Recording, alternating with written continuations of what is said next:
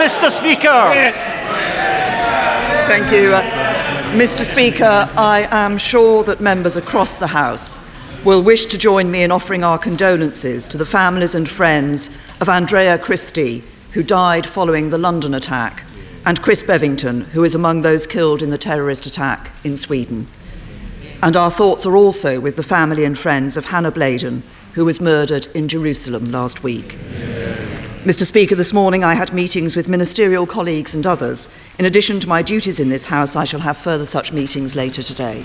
Alberto Costa. Thank you, Mr. Speaker. I would also like to join the Prime Minister in offering the condolences of the people of South Leicestershire and myself to the individuals and their families. Mr. Speaker, strong countries need strong economies. Yes. Strong countries need strong defences. Yes. Strong countries need strong leaders. Yes. As the nation prepares to go to the polls, apart from my right honourable friend, who else in this House can provide the leadership that is needed at this time?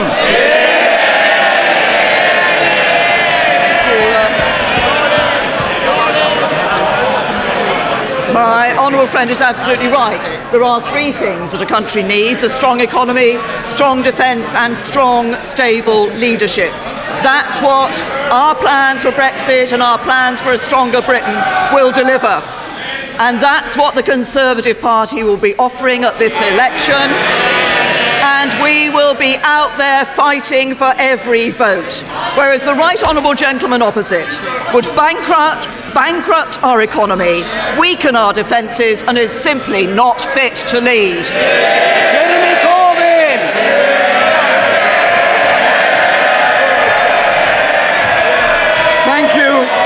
Thank you, Mr. Speaker. Thank you, Mr. Speaker. I concur with the condolences the Prime Minister just sent to the families of those three people who so sadly and needlessly died, and it's important we recognise that as a cross-party proposal today. And I thank the Prime Minister for that. Mr. Speaker, we welcome the general election, but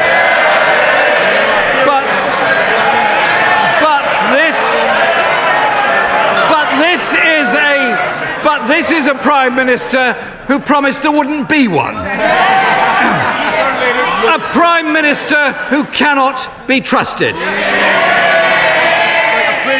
She says it's about leadership, yet is refusing to defend her record in television debates.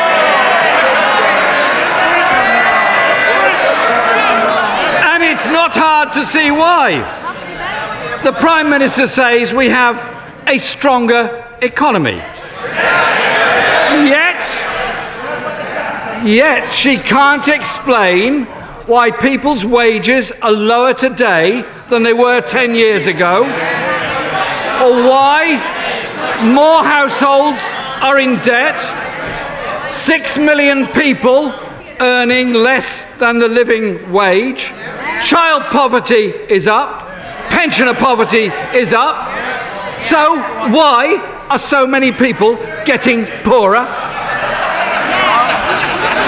Well, I can assure the right honourable gentleman. First of all, I would point out to the right honourable gentleman that I have been answering his questions and debating these matters every Wednesday that Parliament has been sitting since I became Prime Minister. And I will be taking out to the country in this campaign a proud record of a Conservative government. A stronger economy, an economy with the deficit nearly 2/3 down, with 30 million people with a tax cut, 4 million people taken out of income tax altogether, record levels of employment, and £1,250 more a year for pensioners. That's a record we can be proud of.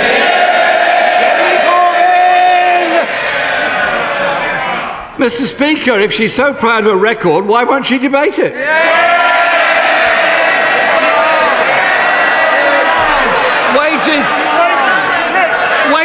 Wages are falling. More children are in poverty. And the last Tory manifesto, page 28, said, "We will work to eliminate child poverty." They only eliminated the child poverty targets, not child poverty. In 2010, they promised to eradicate the deficit by 2015. In 2015, they promised to eradicate the deficit by 2020. Austerity has failed. So does the Prime Minister know which year the deficit will now be eradicated? The Right Honourable Gentleman, I know it's taken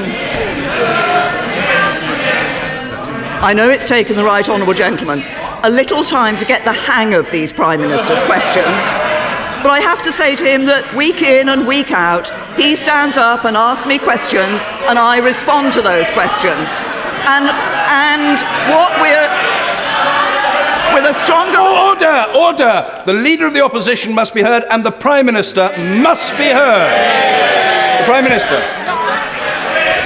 A stronger economy with the deficit 2/3 down, but people will have a real choice at this election. They will have a choice between a Conservative government that has shown we can build a stronger economy and a Labour Party whose economic policy would bankrupt this country. And what voters know is that under Labour, it's ordinary working people who pay the price of the Labour Party. They pay it with their taxes, they pay it with their jobs, and they pay it with their children's futures. Jeremy Corbyn! Only this year, the new Chancellor pledged to eradicate the deficit by 2022. I do admire Tory consistency. It's always 5 years in the future. Another Tory broken promise. The Prime Minister leads a government that's increased national debt by £700 billion, more than every other Labour government in history put together. Debt has risen every year they've been in office. We know their economic plan was long-term. Does the Prime Minister want to tell us how far into the long term it will be before we get the debt falling? The Right Honourable Gentleman stands up and talks about a debt. This is a Labour Party that will be going into the election pledged to borrow an extra £500 billion. And what does that mean for ordinary working people? Well, I'll tell the Right Honourable Gentleman what it means. We know what Labour's plans would entail because we've been told by the former Labour Shadow Chancellor. He said the following: if Labour were in power, you'd have to double income tax, you'd have to double national insurance, you'd have to double council tax, and you'd have to double VAT as well. That's Labour's plan for the economy. Jeremy Corbyn! All her government has delivered, Mr. Speaker, is more debt and less funding for schools and hospitals. Schools funding being cut for the first time in a generation. The Prime Minister is cutting £3 billion a year from school budgets by 2020. She says they've created a stronger economy. So why are there tax giveaways to the richest corporations while our children's schools are starved of the resources they need to educate our children for the future? He talks about levels of funding into schools and the NHS. There are record levels of funding going into schools and record levels of funding going into the NHS. But let's just talk about schools, because it's not just a question of funding, it's actually a question of the quality of education provided in the schools. 1.8 million more children are in good or outstanding schools under this Conservative government. That's 1.8 million more children with a better chance for their futures. What would Labour give us? The same old one-size-fits-all local authority-run schools. No choice, good or bad, trust your luck.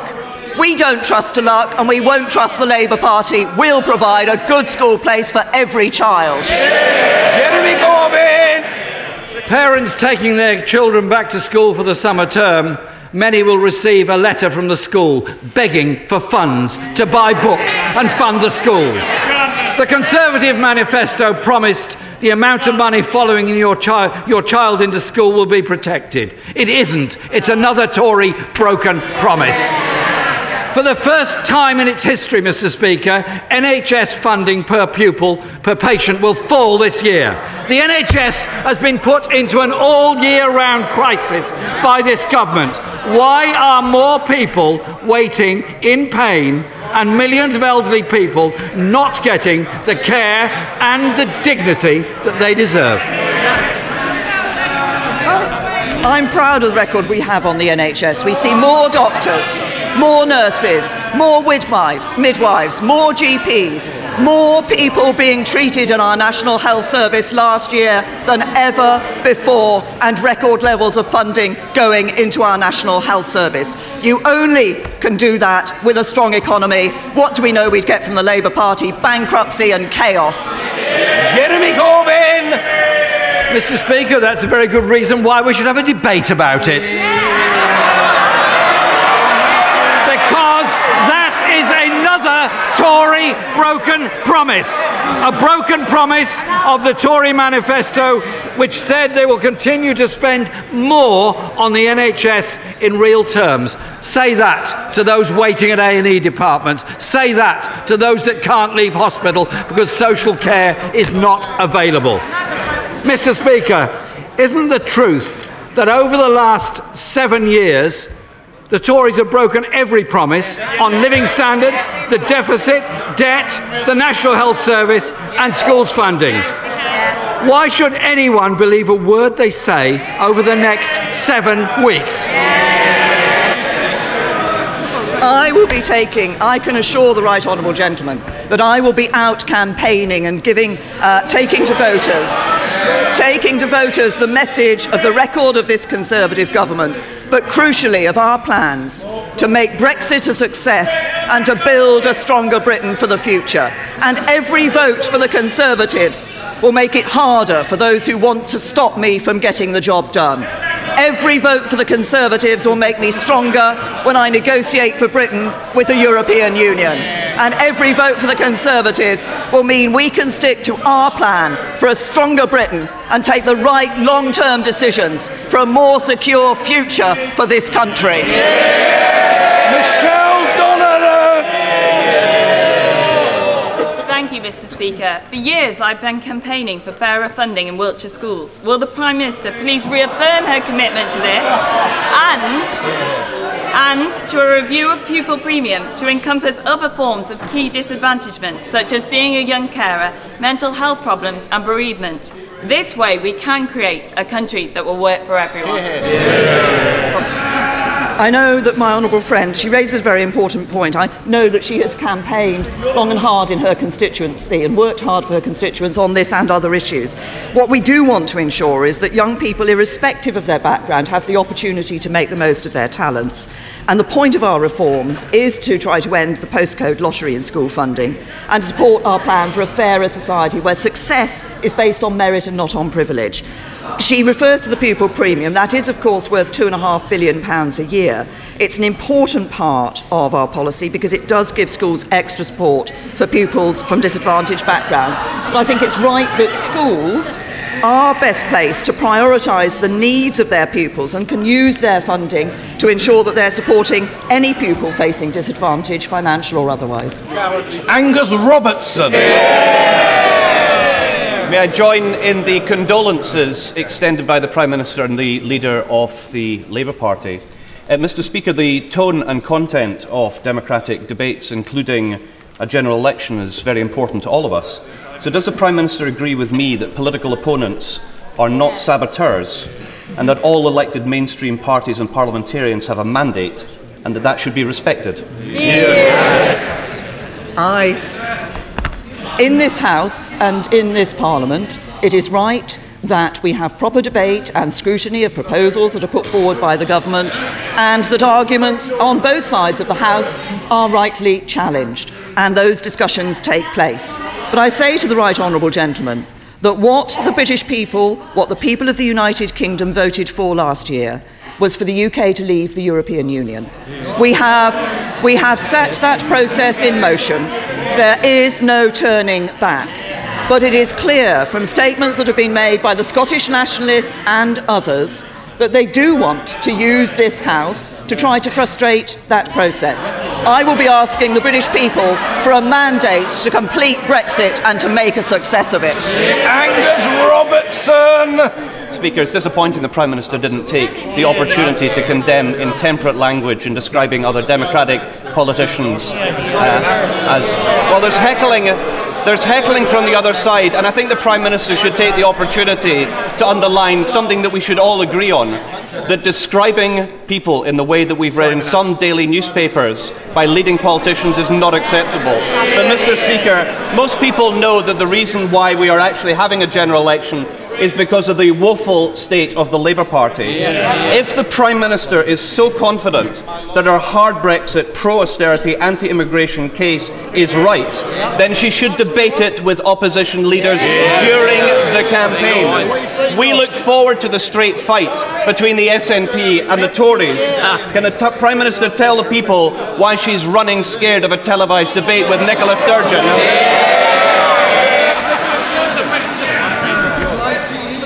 First of all, can I say to the Right Honourable Gentleman, one of the crucial things we have in this country that underpins our democracy is a free press. And I believe that is important, and I believe people in this chamber should stand up for the freedom of the press. And as to the TV debates, I can assure the Right Honourable Gentleman that I will be out there campaigning in every part of the United Kingdom, taking out there our proud record of a Conservative government that has delivered for every part of the United Kingdom. And I might suggest to the Scottish Nationalists that actually now is the time for them to put aside... Yes, wait for it. Now is the time for them to put aside their tunnel vision on independence and actually explain to the Scottish people why under the SNP they're not putting as much money into the health services they've been given from the UK, they're not exercising the powers they've been given, and Scottish education is getting worse. It's time they got back to the day job. Mary Robinson! Thank you, Mr. Speaker. I also welcome the announcement from the Prime Minister yesterday, and I look forward to the general election and taking my positive message to my constituents in Cheadle in June. Over the last 2 years, I've pressed for first-class transport infrastructure for Cheadle, and this week I launched my transport survey so my constituents can have their say on what's needed to keep Cheadle moving and be at the heart of the Northern powerhouse. Does my right honourable friend agree with me that residents in Cheadle need to vote Conservative on the 8th of June to ensure we get continued investment in transport and infrastructure, not only in Cheadle but across the North West? Well, I absolutely agree with my honourable friend on that point. But can I say, because I know she's been working very hard for her constituents in Cheadle on this transport issue and on others. And of course, it is under this government that the DfT is investing £290 million to improve transport links to Manchester Airport through Cheadle, and £2.1 million is being committed to improving walking and cycling routes around the Cheadle-Hulme district centre. And I think that's why the choice is so clear. As she says, if she wants to see that funding into infrastructure, we need a strong economy, and only the Conservatives can deliver that strong economy. If Smith! Thank you, Mr. Speaker. Because of the Prime Minister's changes to education funding, every school in the country will face real terms cuts. Manchester's hit harder than anywhere outside London. With Chorlton High School and Parswood High School in my constituency, each losing the equivalent of over 30 teachers. So I asked the Prime Minister the same question a head teacher asked me. What would the Prime Minister cut to balance the books? And what subjects would she choose to sack teachers from? As the honourable gentleman knows, there are record levels of funding going into our schools. We have... Everybody across this House has recognised for many years that the current funding formula is not fair across the country, and it's necessary for us to look for a fairer funding formula. Now, we've consulted on that and will obviously be responding to that consultation. But I say to the honourable gentleman, as he faces up to the election, I note that last year he failed to back, he opposed the leader of his party. If he wasn't willing to support him as leader of his party, why should his voters support him as leader of the country?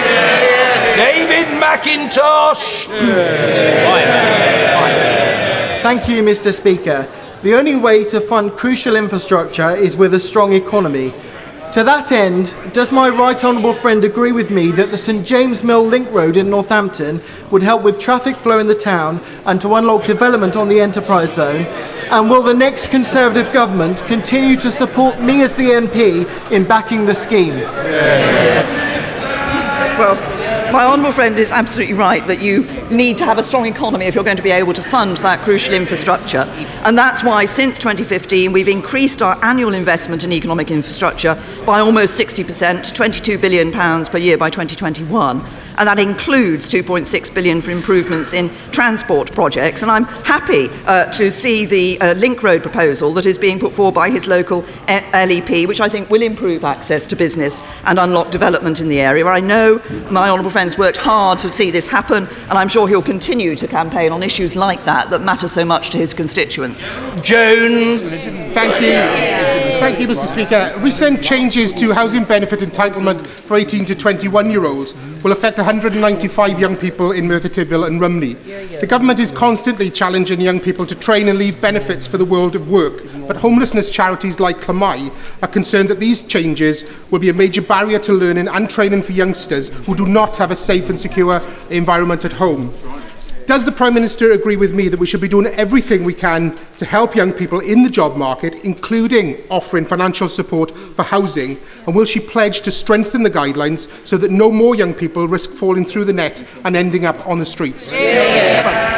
I think the principle behind what is being done in terms of the changing of housing benefit is the right one, which is to say that actually it's only fair that people are not able to make decisions when they're on benefit that they wouldn't be able to make if they're actually in work. But it is right that we need to ensure that those young people for whom staying at home, for whom there is a particular difficulty, are supported through the system. That's why there are significant exemptions that have taken place. We've taken that on board and we recognise that need. And that's why Closed question, Mr. Philip Hollowbone. Question 8, Mr. Speaker. Well, I'd be happy to visit the Kettering constituency in the future if my diary allows. In fact, I suspect in the next few weeks I'm going to be visiting quite a few constituencies across the country. Mr. Philip Hollowbone. Life for ordinary working families is harder than many people at Westminster realise. You have a job, but not necessarily job security. You're just about managing, but you're worried about the cost of living and getting your kids into a good school. You're doing your best, and a Conservative government will do all it can to make sure that you have more control over your life. Mr. Speaker, these were the inspiring words of the Prime Minister when she took office last July. Will the Prime Minister come to Kettering, Britain's most average town, and repeat these, her core beliefs? Because if she does so, I know she'll be warmly and widely acclaimed as the Prime Minister this country needs for the next 5 years. Well, my honourable friend is absolutely right to highlight ordinary working families who do rely on the government to provide stability and certainty for them. And that's what this Conservative government has done. And if you look at what we've done, we've supported jobs through significant new investment in skills, we've invested in public services like childcare and the NHS, and we've enhanced consumer protections. And I'm happy to repeat the words that I said outside Downing Street on the 13th of July last year. But it's Conservatives in government that have delivered strong and stable leadership, and that's the message I'll be taking out to the country during this election. Chapman. Thank you, Mr. Speaker. Does the Prime Minister support the people of Darlington when they oppose the downgrading of their A&E and maternity services? They want an answer they can trust, Prime Minister. Is it yes or no? The proposals for the configuration of health services in local areas is a matter that is being determined by local commissions in the best interests of services in the local area. But I'm interested. The Honourable Lady refers to the views of her constituents in Darlington. She has said of the leader of the opposition, the leader of her party, my constituents in Darlington have made it clear to me they cannot support the Labour Party under your leadership. How can they possibly support him as leader of the country? Maria Caulfield! Thank you, Mr. Speaker. Can I welcome the fact that because the Conservatives have managed the economy so well, there's record funding of school funding this year. In East Sussex, for example, has some of the best performing schools in the country. They're set to receive an increase of 3%. However, in Lewis and my constituency, many of my small rural primary schools are set to see a reduction. So could the Prime Minister guarantee she will look at the issue of rural primary school funding so that we can even out the fairer distribution of money? Friend is absolutely right to point out the record levels of funding that are going into schools. It is also the case, as I said earlier, that there has been over the years a general acceptance across this House that the current system of funding is not fair in certain parts of the country, and that's why we want to end that postcode lottery and look at a system that is fairer and more up to date, and a system that will support our plan for a society where progress is based on merit and not on privilege. But I'm very happy to look at the concerns. I recognise small rural schools particularly have particular issues, and I'm very happy to look at those concerns to ensure that we get the funding formula right and we can spread the money as fairly as possible. Graham Jones. Thank you, Mr. Speaker. Every school in Hyndburn is facing a massive budget cut. Why is a child in Hyndburn worth less than a child in Tory heartlands in the south? Very good. We currently have a situation where there are significant sums of money going into children in certain schools, sometimes double the amount of money that is going for a child in another school. We need to find a fairer system. We have consulted on that system and we will be responding to that system. But I note from the Honourable Gentleman about what he has said about his leader, the leader of his party, the leader of the opposition. He said he's not fit to rule. The public see this as a man who doesn't take responsibility seriously, and he can't take the party forward other than in a divisive way. If he can't take the party forward, how can he hope to take the country forward? Eric Thomas! Small businesses provide the lion's share of jobs in Cornwall and on the Isles of Scilly. The difficulties of attracting credit, rising operational costs and red tape makes running a small business an increasingly difficult task. What can my right honourable friend, the Prime Minister, do to help these small businesses so that they can continue to be the engine of rural economies like West Cornwall? Well, my honourable friend is absolutely right that small businesses are the engine of the economy. I know he's been a champion for small businesses in his constituency, and he recognises that we need, if we're going to ensure that we can create those jobs, we do want to encourage small businesses. That's why at the budget, my right honourable friend the Chancellor provided £435 million to support businesses in England facing the steepest business rate increases. It's why we've cut business rates by nearly £9 billion, will do over the next 5 years, and why we've listened to small businesses and given that extra year to prepare for making tax digital for over 3 million businesses. But I recognise the importance of small businesses in Cornwall, and I look forward to visiting Cornwall in the next few weeks and being able to talk to him and others about the importance of small businesses in the county. Darren! Thank you very much, Mr. Speaker. Could I join with the Prime Minister with the expressions of condolence led by the Prime Minister earlier on? This election can change the direction of our country. From the consequences of potential hard Brexit outside the single market to the future of our NHS and social care, our schools and our environment. The British public deserve to hear the party leaders set out their plans and debate them publicly.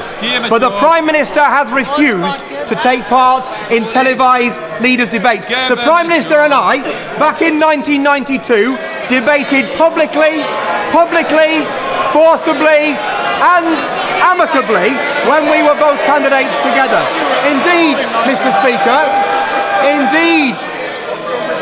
Mr. Speaker, The Prime Minister called out the then incumbent who did not show up for some of those debates. Why will she not debate those issues publicly now? What is she scared of? I can assure the honourable gentleman that I will be debating these issues publicly across the country, as will every single member of the Conservative team. We will be taking a proud record of a Conservative government, but more than that, we'll be taking our plans for the future of this country, for making Brexit a success and for delivering a stronger Britain. And he talks about a possibility of changing the future of this country. What do we know that the leader of the Labour Party, the leader of the Liberal Democrats and the leader of the Scottish Nationalists have in common? Corbyn, Farron and Sturgeon. They want to unite together to divide our country, and we will not let them do it. John Stevenson! Thank you, Mr. Speaker. The government wishes to pursue a national industrial strategy. Cumbria has some specific strengths such as tourism, agriculture, nuclear among others, but it also has some weaknesses. In the next Parliament, would the Prime Minister agree that any industrial strategy must take into account regional and sub-regional factors, and would she be receptive to a Cumbrian industrial strategy which works within a national one? Well, my honourable friend has pointed to a very important part of our plans for a stronger Britain for the future, which is the modern industrial strategy that we're developing. It is because we want an economy that works for everyone, that delivers good, high-skilled, high-paid jobs and creates conditions for competitive world-leading businesses to prosper here in the United Kingdom. But he's right, as we look at that industrial strategy, we need to look at the particular factors in particular parts of the country. He's long been a champion, not just for Carlisle, but for Cumbria, and I recognise the need, as does the Business Department, as we look at that industrial strategy, to tailor it according to the needs of particular areas of the country. Yvette Cooper. The Prime Minister yesterday said she was calling a general election because Parliament was blocking Brexit. But 3/4 of MPs and 2/3 of the Lords voted for Article 50. So that's not true, is it? Exactly. And a month ago, she told her official spokesman to rule out an early general election, and that wasn't true either, was it? She wants us to believe that she is a woman of her word. Isn't the truth that we cannot believe a single word?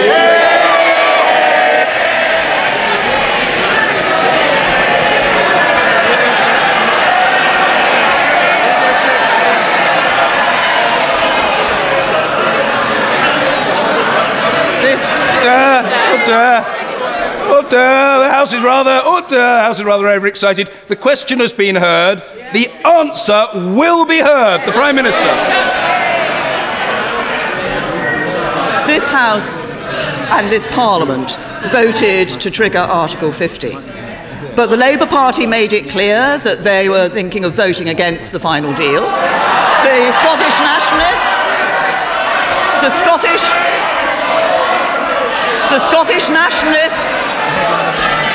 Scottish Nationalists have said that they will vote against the legislation necessary to leave the European Union. The Liberal Democrats say they're going to grind government to a standstill, and the House of Lords have threatened to stop us every inch of the way. I think it is right now to ask the British people to put their trust in me and the Conservative Party to deliver on their vote last year a Brexit plan that will make a success for this country and deliver a stronger, fairer global Britain in the future. Paul Scully! Thank you, Mr. Speaker. Mr. Speaker, I've seen rats and fly tipping as a result of bins not having been emptied for up to 3 weeks across Lib Dem-run Sutton, following a shambolic change to their refuse collections. When bin collections gets in the national headlines, you know something's gone wrong. Does my right honourable friend agree with me that in accepting greater delegated powers, elected councillors must consult residents properly, plan major changes carefully, and take full responsibility as accountable representatives when things go wrong? Well, I don't know about the howls of derision that were coming from the opposition benches, because my honourable friend raises a very important point on an issue that actually matters to people up and down the country. And it is our goal to reduce littering and litter in England, to make sure that our high streets, our villages, our parks are the cleanest and most pleasant places that they can be. We've published the first ever national litter strategy for England, and we're supporting comprehensive and frequent bin collections. But from what he says the Liberal Democrat-run Sutton Council is doing, it shows not only, as we already knew, that the Liberal Democrats charge the highest council taxes, but under the Liberal Democrats you pay more and get less. Patricia Gibson! Thank you, Mr. Speaker. Will the Prime Minister join the Scottish Government, North Ayrshire Council and all Ayrshire local authorities and pledge today to support the Ayrshire Growth Deal, which requires £350 million of investment targeted to regenerate Ayrshire and improve the lives and prospects of all the people of Ayrshire? Well, we have, as the Honourable Lady will know, we have already shown our commitment to growth deals in Scotland from the deals that have already been agreed. I understand that my right honourable friend, Secretary of State for Scotland, has met with the Scottish Government to discuss the growth deal for Ayrshire that she has referred to, and we're in discussion about that deal. But we've shown our commitment already through the deals that have already been struck, for example, for Aberdeen. Sir David Amis!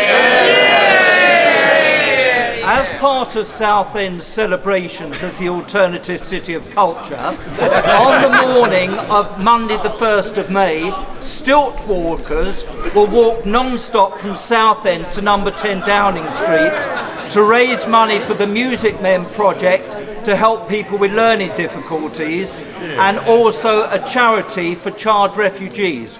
Would my right honourable friend arrange on the morning of Tuesday the 2nd of May for someone on her behalf to receive the stilt walkers and accept from Southend's town crier the proclamation that in this, the 125th anniversary of the founding of Borough, Southend be declared a city?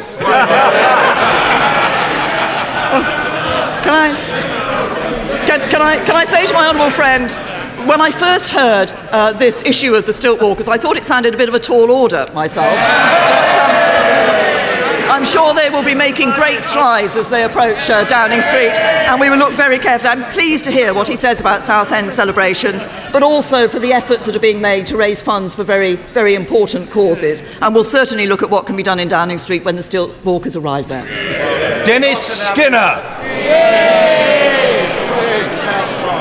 Will the Prime Minister give a guarantee that no Tory MP who is under investigation by the police and the legal authorities over election expenses in the last general election be a candidate in this election?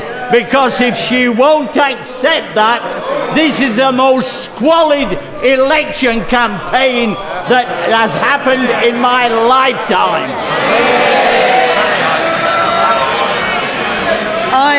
I stand by all the Conservative MPs who are in this House and who will be out there standing again, campaigning for a Conservative government that will give a brighter and better future for this country.